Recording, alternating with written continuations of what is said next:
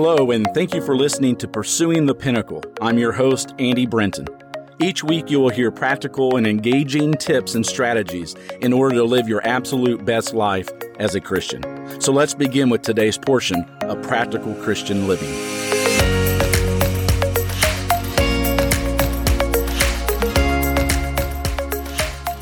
In today's podcast, I would like us to begin in Isaiah chapter 1 in verse 18. Where we read, "Come now, let us reason together, says the Lord. Though your sins are like scarlet, they shall be white as snow. Though they are red like crimson, they shall become like wool." It's as if the Lord is saying, let us settle this matter right here and right now. I absolutely love how God begins this prophecy regarding forgiveness with that phrase, "Come now, let us reason," or "let us settle this matter." You see, Christ's blood, once and for all, settled the matter of man's separation from God because of sin.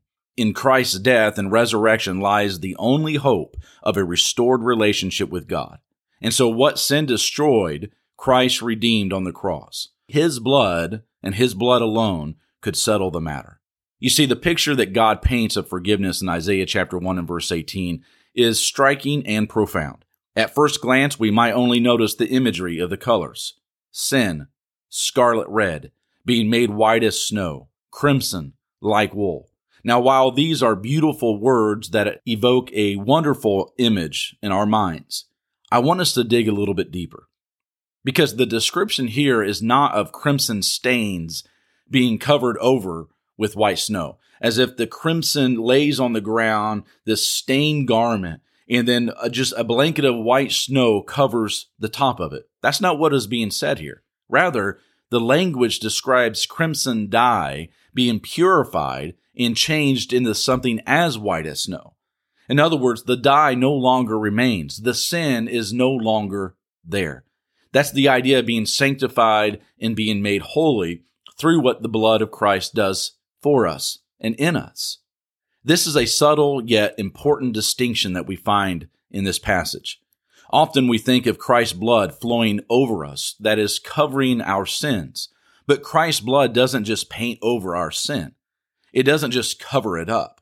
He literally takes it away, removing the stains of sin from our lives.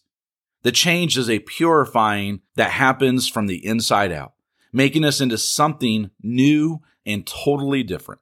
It's interesting that at the time that God spoke these words through Isaiah, the people of God were offering the blood of animals as atonement for sins. This blood, yes, covered over their sin, but it could never take it away. It was only the blood of one, that is Jesus Christ, to come that would purify and make an everlasting change.